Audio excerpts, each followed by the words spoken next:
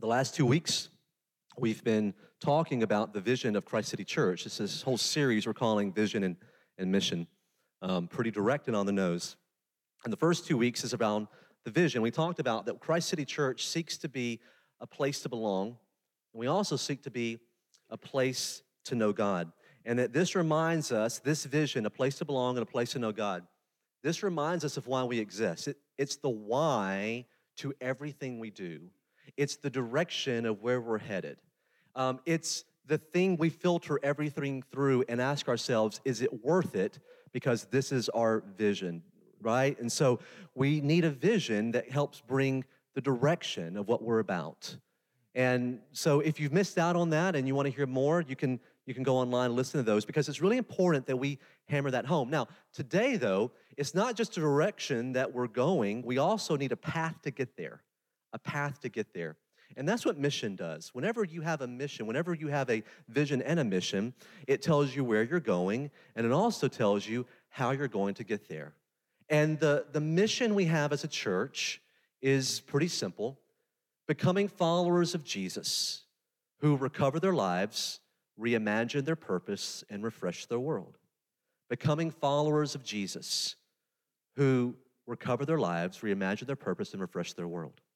And this morning, we want to focus on that first part of being followers of Jesus, or becoming followers of Jesus who recover their lives. But I think the first thing we have to just kind of like point to and talk about is this word becoming.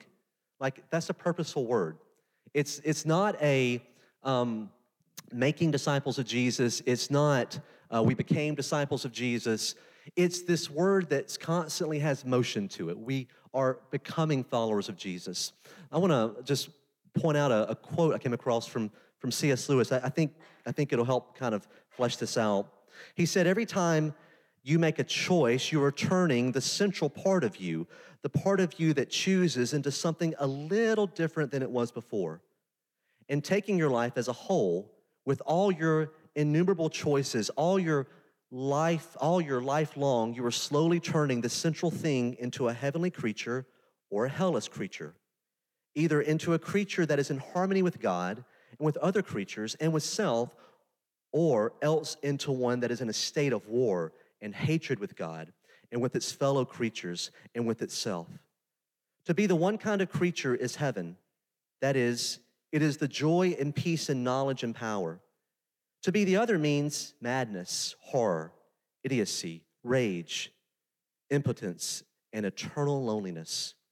Each of us at each moment is progressing to the one state or the other. We are constantly either moving towards becoming more heavenly creatures or more hellish creatures. We have to recognize that. And sometimes we have to pause in our journey and go, where am I right now? What is happening in my life?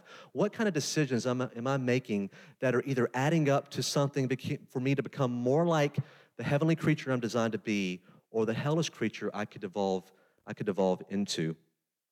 And I believe that the first step, and we believe the first step in this journey of becoming a more heavenly creature, the first place we have to start is to get our lives back.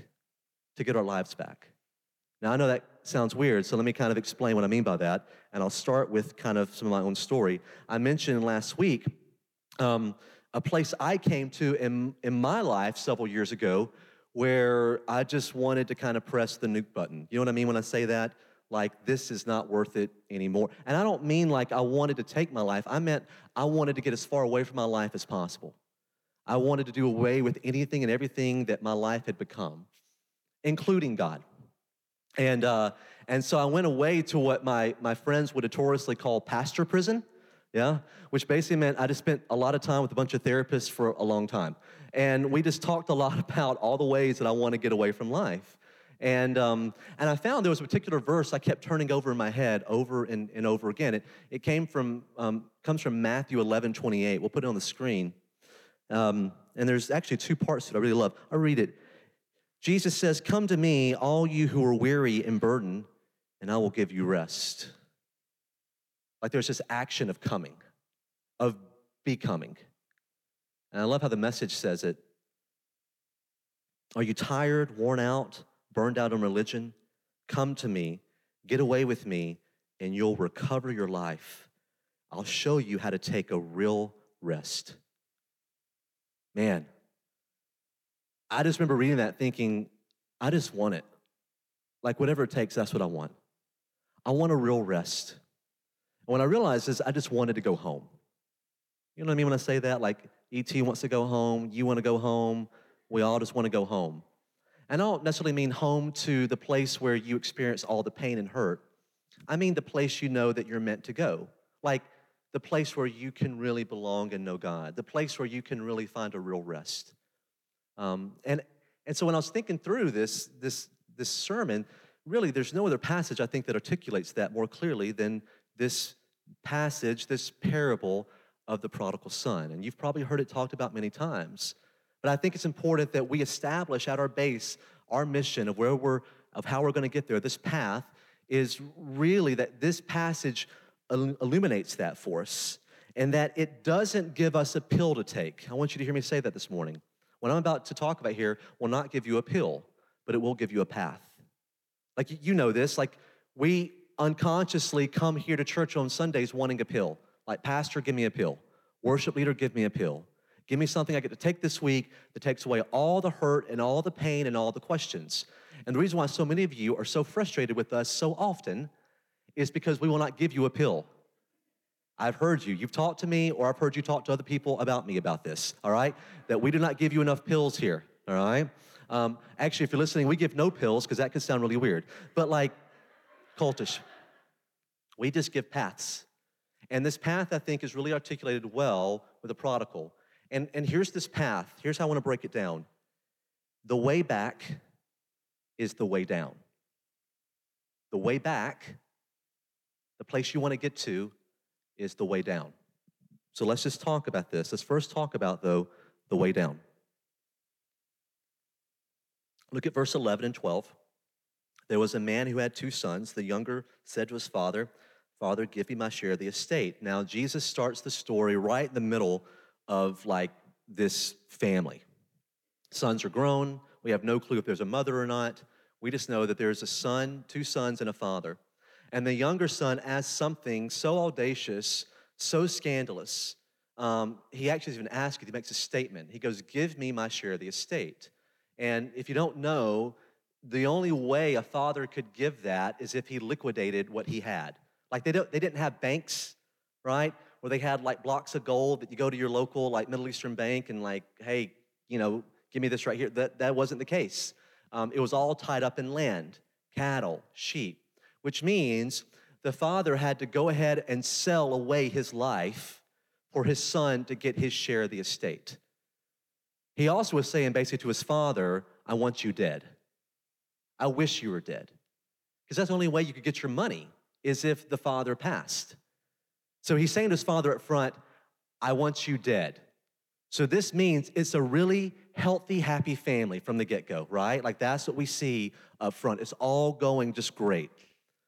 And then it says next, though, like you would think if somebody came to you and said, "Hey, I want you dead, give me your money," like I don't think your response would be like, "Well, that makes sense, and we'll do that." No, like if that's one of your children, you'd be like, "Just go back to your room, and you don't want to do this today because like I got moves," right? No, you wouldn't just give it to him. But the father says here, look, it says, so he divided his property between them. The father starts dealing with the pain and living in the hurt and the sadness. And then it picks up in verse 13. Not long after that, the younger son got together all he had and set off to a distant country, and there squandered his wealth in wild living. Now let's just camp here for a second. He had to get away from something. Very clear, the son was trying to get away from something. And here's the difference. He wasn't trying to go step into something. He was trying to get away from something. And I think the difference between those two ideas and those two statements, like, is a million miles away from each other and also lets you know where you are. So here's the question. Are you trying to get away from something in life, or are you trying to step into something in life? Like even, for example, in marriage, so many times we get married because we're lonely. We want to get away from the loneliness. Not because we want to step into something. We want to have children to get away from the sense that I don't have enough worth in life. So if I have children and raise them, then I'll have more value. It could be that I want to get away from my family of origin. And so you just move to wherever it may be to like get away from that. Not because you want to step into things. And you can see how blurry the lines are. Because like some days you feel like you're stepping into things, other days you're trying to get away from it. But here we find this son, he's not just saying, I want to go blow up my life. He's not saying that. He's not saying, I want to just lose myself in reckless living. He's obviously living this way to get away from something. So here's the question. Are you trying to get away from something today? And you'll know by the way you're living. That's how you'll know. You can't outthink that part. Like, do you keep trying to check out and get away with things? And I'm going to give us a list here in a second, the ways you can. Or are you actually trying to step into things? And here's what's interesting. This phrase, wild living, we're going to put on the screen. Just really interesting words here. The first word that's really important to see is this word, asatos zeo. It means riotous living. Riotously. He is living wildly. He is living without limits. He is trying to lose his mind and get away from his life.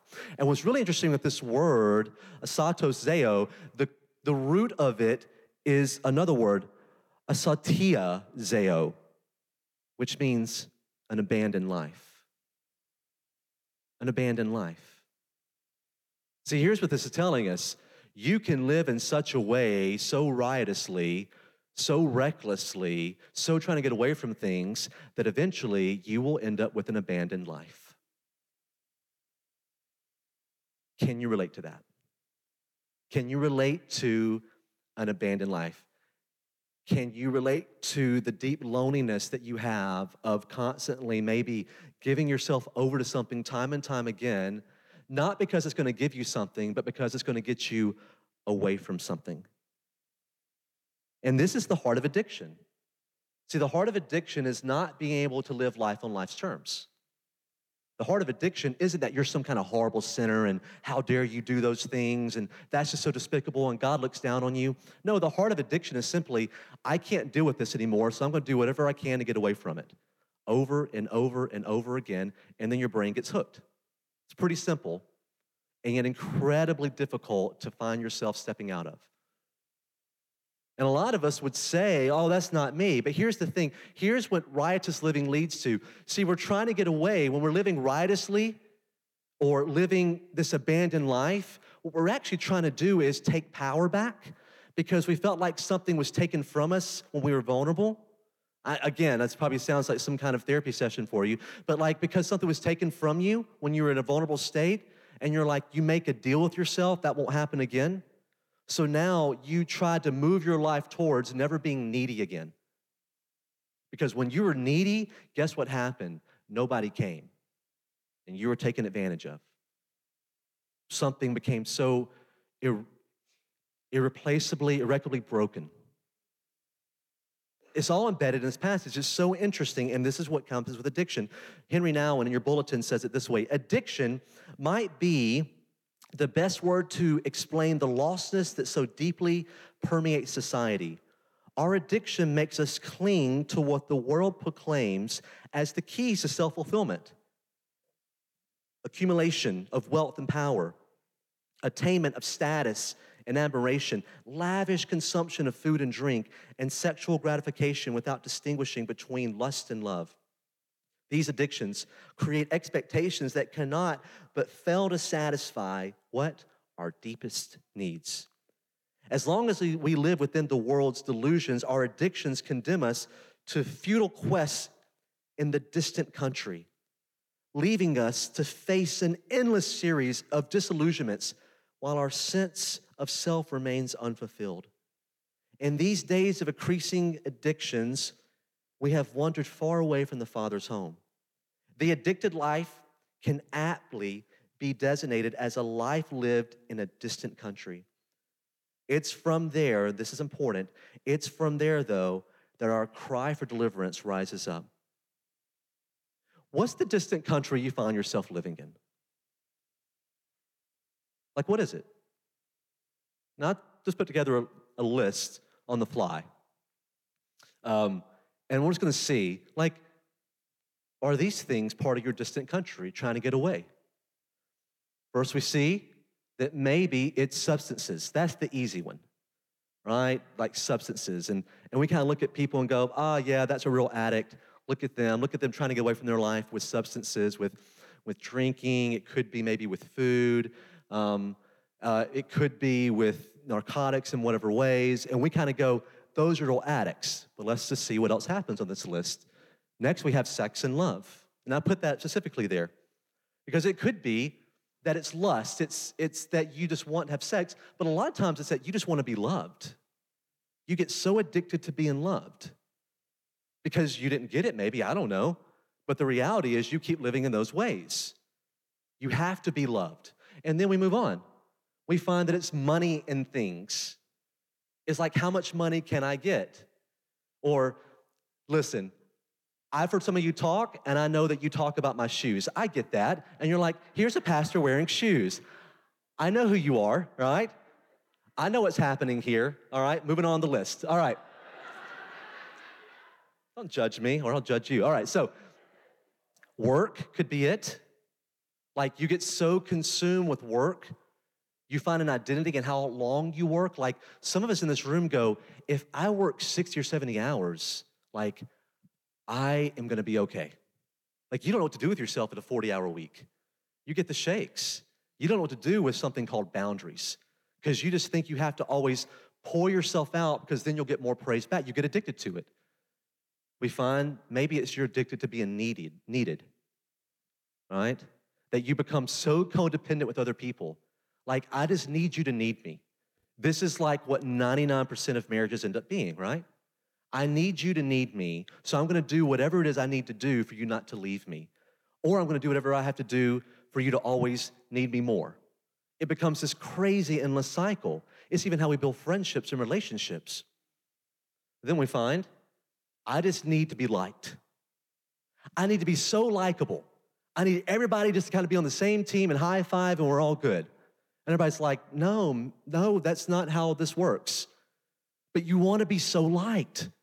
And so therefore you like abandon yourself and ever talking about your own needs and being real and just in turn going, oh, it'll all be fine and gloss right over it. It's also called Enneagram 7s, right? Am I right? Am I right? All right, I'm joking. Okay. Control, Enneagram 8s. All right, control. Like, some of us just go, I need to make all this work out on my terms. And so you've curated a whole world. It's your family. It's your children. And they are like saluting to you. Listen, the other day, Charlotte said to me, yes, sir. She did that. She said, yes, sir. And I thought, oh, dear Lord, we have a problem. No, and who taught you that? And she just kind of walked away saying, yes, sir. And I'm like, it's not okay for a 4-year-old to say to her father, yes, sir. It becomes so controlling, right? You get addicted to it, though, because things work out on your terms. But as soon as something doesn't, what do we go to next? Rage. Because as soon as something doesn't work out on your terms, oh, here's the Christian word we put to it. Anger. I just get angry sometimes. No, you don't. You freak out and everybody's scared of you, but you actually don't know that because no one will talk to you about your rage, but you're also super lonely. And the reason why you're lonely is because you rage. People don't know what to do with you. The rage becomes so much because you can't control things. And then eventually we get to shame. Some of us in here, we also call shame humility. Like, I'm just gonna talk about myself in really low ways. It's also called self-deprecation. It's also called not living in your imago Dei, and it's not biblical. You shame yourself so much, so whenever you do something wrong or bad or sinful, like you compound the shame with maybe like eating bad, and you compound that with checking out or whatever it may be, and it becomes a shame cycle. And it's an addiction. And then lastly, but not least, we find religion. Did you know that God can become an addiction? Like, not in a good way. Not like what Carmen said in the 90s, addicted to Jesus, all right? Like, he was way off theologically. Like, you become so addicted to God and so addicted to religion, and making sure you have all your T's crossed and I's dotted, and your God is so unrelatable. It's just a taskmaster to keep you in line. It's something you've created, and you become addicted to it. And so you find that you don't know what to do with grace and love, much less a journey back home to get your life back. Now, all these things here, these lists that we just put up, this list was put up, like these are ways we try to check out. These are ways we get away from our neediness of not having to reach out, not having to ask for help. We want to somehow hold the power in it, which means 99% of the world is somehow in some way addicted. No one gets out of this. If you're sitting here and you happen to be the 1%, amazing, keep it up. You're probably lying to yourself, but keep it up. All of us deal with addiction in some way or another. All of us deal with wanting to get away from neediness and not having to be truly vulnerable. And this parable points that out. We want to get as far away from home as possible. But then you find yourself far from home, and then we get to verse 14. After he had spent everything, there was a severe famine in that whole country, and he began to be in need. And then down to verse 16, and no one gave him anything. His riotous living led to this abrogated, abandoned life, and he finally gets to the place of need. And friends, this is where the miracle starts to happen. If you can just get to where you recognize neediness, here's how you get on the path back home. You recognize need. You recognize you can't fix it. And then we find in verse 17, I love this. When he came to his senses. In the ESV, it says, but when he came to himself. Okay, you see that? It was at the bottom, he finally could start making his way back. It was at him realizing he couldn't fix his life or anything about it, that he finally could find hope again. And this is where I think our brothers and sisters in the recovery 12-step movement have a way head start on us as a church. Because we look at that and we go, oh, look at those people who keep having all those sins, doing all those wrong things, and how bad is that? And then you're going, but they're way happier than you. And nicer. And more at peace. Yeah, but that's false. It'll fade at some point in time. Well, it hasn't. So what do you do now? What do you do with your faith when you're always angry and always raging and always having to be in control and never know what to do with neediness, never asking for help? What do you do with that? And then you look at another person who's like, I'm at peace. It's called serenity now, right? Serenity now, serenity now. It's like, I'm good. I think at some point in time, we have to not ask, what do you believe? But instead ask, how's that working for you? We get so caught up in always saying, well, what do you believe and how do you believe it? Okay, let me kind of put my brain with yours and let's just kind of compare notes. Here's what I'm more interested in. I'm less interested in what you believe. I'm more interested in how that's working for you. If it's working for you, now let's have the conversation. Let's see what's happening. And there's something happening in those movements that we can look at and go, man, look at the life there. It's because people have come to their senses. They just happen to have a addiction that took them there a lot faster than yours. But here's the thing that should be scary for us. What if you don't have those addictions at the top of the list? What if yours are near the bottom? See, the thing is, you could find yourself in your 40s, 50s, or 60s one day, wake up with an abandoned life. And you know what I mean when I say that. It's like when you wake up and you go, something is really, really off, and I'm really, really lonely, and I don't know how to get back home. An abandoned life, a life of addiction. And then it says in verse 20, he got up and went to his father. Now, here's what I want you to understand, because there's a lot of conversations he has with himself afterwards. Like, my father's servants eat better than me. They're hired hands. I'll go back. I'll say to him, I'm not worthy to be your son. He goes through what? The shame cycle, doesn't he? He just starts shaming himself. You ever do this? You make fun of yourself out loud before others can because you assume others are going to? That's a real one, isn't it? Like, I'm going to like make fun of myself and have a lot of self-deprecation before others can. That's a lot more acceptable than the person who makes fun of someone else before they can make fun of them. Like that's 8th grade stuff. We've moved on to adult stuff when we actually have self-deprecation, which is not biblical, which is not in line with what does it mean to like get your life back. But here's what I want you to realize. The journey home is never perfect. The journey home is never a straight line. Listen, I said this to someone earlier today. God draws straight lines with crooked sticks, right? You've heard that. He draws straight line with crooked sticks. You just have to be willing to accept you're a crooked stick. And like your straight line may take longer than others. And you may have some stops along the way. And you may want to say like, I don't deserve this. Talk yourself out of it. But here's what could happen in that process if we're not careful. We can find ourselves talking ourselves out of our neediness.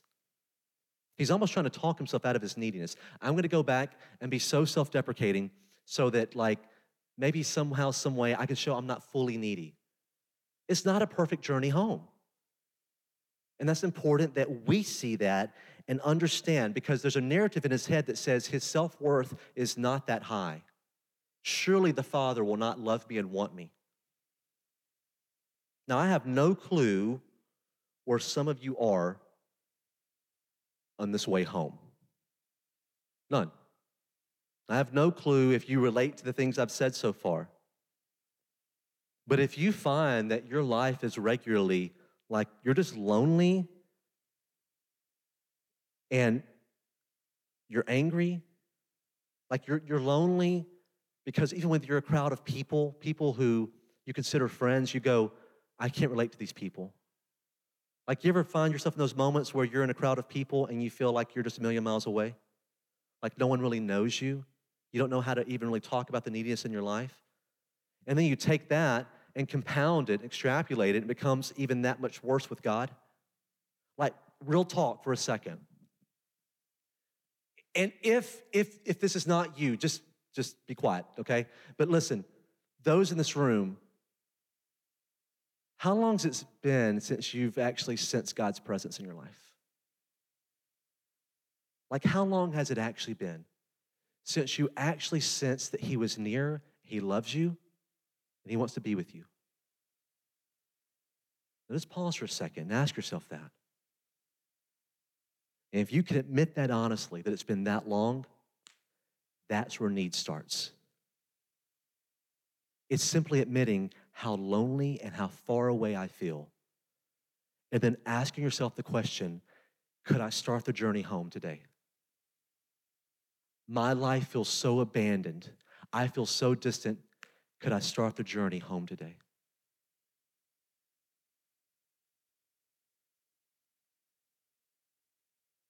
It says at the end of verse 20, but while he was still a long way off, his father saw him and was filled with compassion for him. He ran to his son, threw his arms around him, and kissed him. So I actually have a problem with this verse. As much as you would think that this is like, great, now we get to the part where the Father is there, I actually have a real problem with this verse. Now, I also have gratitude. I have a problem with this verse. You see, the other two parables in this chapter are about a shepherd who loses a sheep, and what does he do? He goes after the sheep. We have a woman who loses a coin. What does she do? She goes and searches for the coin. And what do we have in this chapter? We have a father who doesn't go looking for his son, nor the older son goes looking for the younger son. Now, we can kind of like, oh, well, maybe because he didn't have money, rob him because he sold everything. Fine. Let me tell you something. If I lost my child, and my child, listen, there are movies and stories written unconsciously about how if a child goes away, guess what? A parent goes after. You can't tell me that if your child left today, you wouldn't try to go after them. Now, I get it, but what if they try to go out time and time again? You gotta let them go figure out their way home. Fine. I'm just telling you what bothers me about the parable. You could be okay with it however you wanna look at it. What bothers me about the parable is the father doesn't go after him. and the son has to find his way back home. Now, I think there's two parts to it. One, I think that it's trying to show us that God is like better than human fathers. I think God is trying to show us he's better than human fathers. And I think he's also in that saying that like people are doing the best they know how. Listen, wherever you are right now, no one's probably coming. Not what you want to hear at church, I know. But no one's probably coming wherever you are. You're going to have to come to a place where like you hit your bottom. But I think here's the other part to it. I think like God is the wallpaper in the room that you don't realize is there the whole time. Like, I think it's also not just the father to go after him, but because the son, like, knew the father was willing to, like, go ahead and die for him and, like, be considered nothing to him, that was enough, like, down payment of love for the son to go, maybe I could go back. See, I think it's both and. I think Henry Nouwen even says it better than that. He goes, I'm beginning now to see how radically the character of my spiritual journey will change when I no longer think of God as hiding out and making it as difficult as possible for me to find him, but instead as the one who is looking for me while I am still doing the hiding. I think that's the difference. I think you have to come down to this, like, do you actually have a God that goes looking for you? Even if the son didn't have a father who went looking for him, do you have a father that goes looking for you? And to the degree that you can say yes to that is the degree that you'll find yourself wanting to go back home. And I love this. Verse 22 through 24, it says, but the father said to his servants, quick, bring the best robe, put it on him. There's a celebration. Put a ring on his finger, sandals on his feet. So we're restoring him back to the family. Bring the fatted calf and kill it. Let's have a feast and celebrate. And then this line, for this son of mine was dead and is alive again. He was lost and is found. Remember earlier we said that that you can have an abandoned life. But here what I find was so interesting. You see, he says he was dead and is alive again. This is only used a couple of times in the New Testament. It's this word, anazeo. You'll recognize zeo from earlier, the word for life, which actually means recovers one's life. Think about that. This is literally what it's saying here in the Greek. He recovered his life. He got it back. And here's what this tells us. No matter how far off we go, you can always get it back. No matter where you find yourself today, you can always get it back. That's good news, friends. And that's the promise we have when we now come before the table, is that we have a God who said, I'm actually going to go looking for you. I'm going to do what those first two parables in Luke chapter 15 are talking about, and that is, I'm going to leave the 99 and get you. I'm going to search all night and find the coin. And even if the father didn't get out from his own place, go looking for the son, I'm going to find you. I'm going to get you back. Do you have that today? And here's the thing. Recovering your life is a regular process. You recover it for a season, you lose it the next, you get it back the next, you lose it again. It's always this moving towards or away, becoming more or becoming less the heavenly or hellish creatures we were designed. So where are you? And if you need to get it back, here's what I want to tell you. You're at the right place. And it's not because we have the secret sauce here at Christ City. Trust me, I know we don't. But I also know this. We just believe that people deserve to get their lives back. And we're not going to play codependent games with you as pastors or as leaders. Like, if it's not going to be here, we'll point you to where it can happen. But what's most important to us is that you get the thing that you are meant to have. And that's the life that is truly life, that soul rest in him. Let's pray. Father, this morning as we come before your table, we ask that you would remind us through Jesus how we get our lives back, truly, the lives back that we feel like we've lost along the way. I don't know where some people's stories are. Maybe they feel they're just fine this morning and they're just happy to hear the message and it confirms everything they're doing, and that's great. But for those of us in this room who go, I have an abandoned life, and I am very lonely with God, and I don't know what to do with that, then I believe this message and this time is for them. And that you would come and meet us now at your table, in your presence and by your Spirit. And that we would find that as we leave here today, we would not find that we took a pill, but we were reminded that the way back is the way down. And the way down is realizing that we simply have need. And now that we can match that need with a God who is big enough to take care of it, that's what we want to believe today. In Jesus' name, amen.